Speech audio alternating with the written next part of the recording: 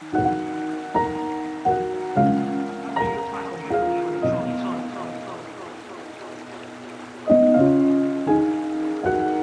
will you look back on your time? You've had some situations to deal with. Enlightenment seems like a complicated concept, but it is very simple.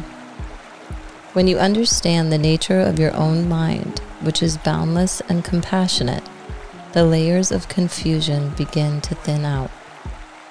It's not that you achieve enlightenment, rather that slowly and gradually you become less deluded. Jane Hope. Media watchdogs measure content with what is called a signal-to-noise ratio. They evaluate how much relevant, informative, or enjoyable content gets through compared to the clamor and pointless trep. Our brains are similar. There is an abundance of quality content. We just have to clear out the BS that clouds our heads or hearts.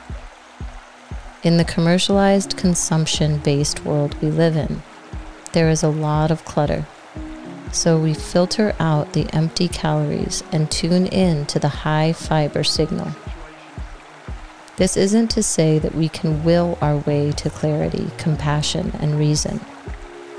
We consider that for addicts, noise, confusion, chaos, and drama are sometimes coping techniques. If we are chronically late, broke, worried, angry, or overwhelmed, might these be symptoms of avoidance? What are we avoiding? On the other hand, it may be attention deficit disorder. Addicts tend to score moderate to high on tests for this disorder. Calm and balanced living might not be a reasonable expectation for all of us. Living within our limitations, we keep it real in terms of self-image, self-importance, and self-sufficiency. If we don't get enlightened, at least we get less deluded. We can keep trying new things and see how they feel.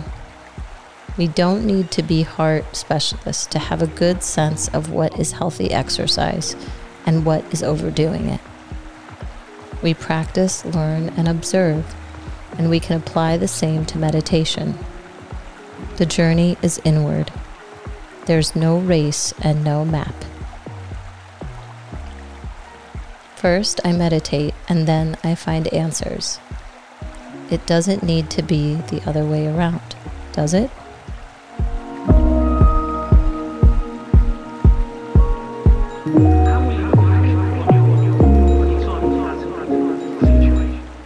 Thanks for starting your day with Hammock readings. And we look forward to seeing you again tomorrow. Obviously, there's still stuff on the line.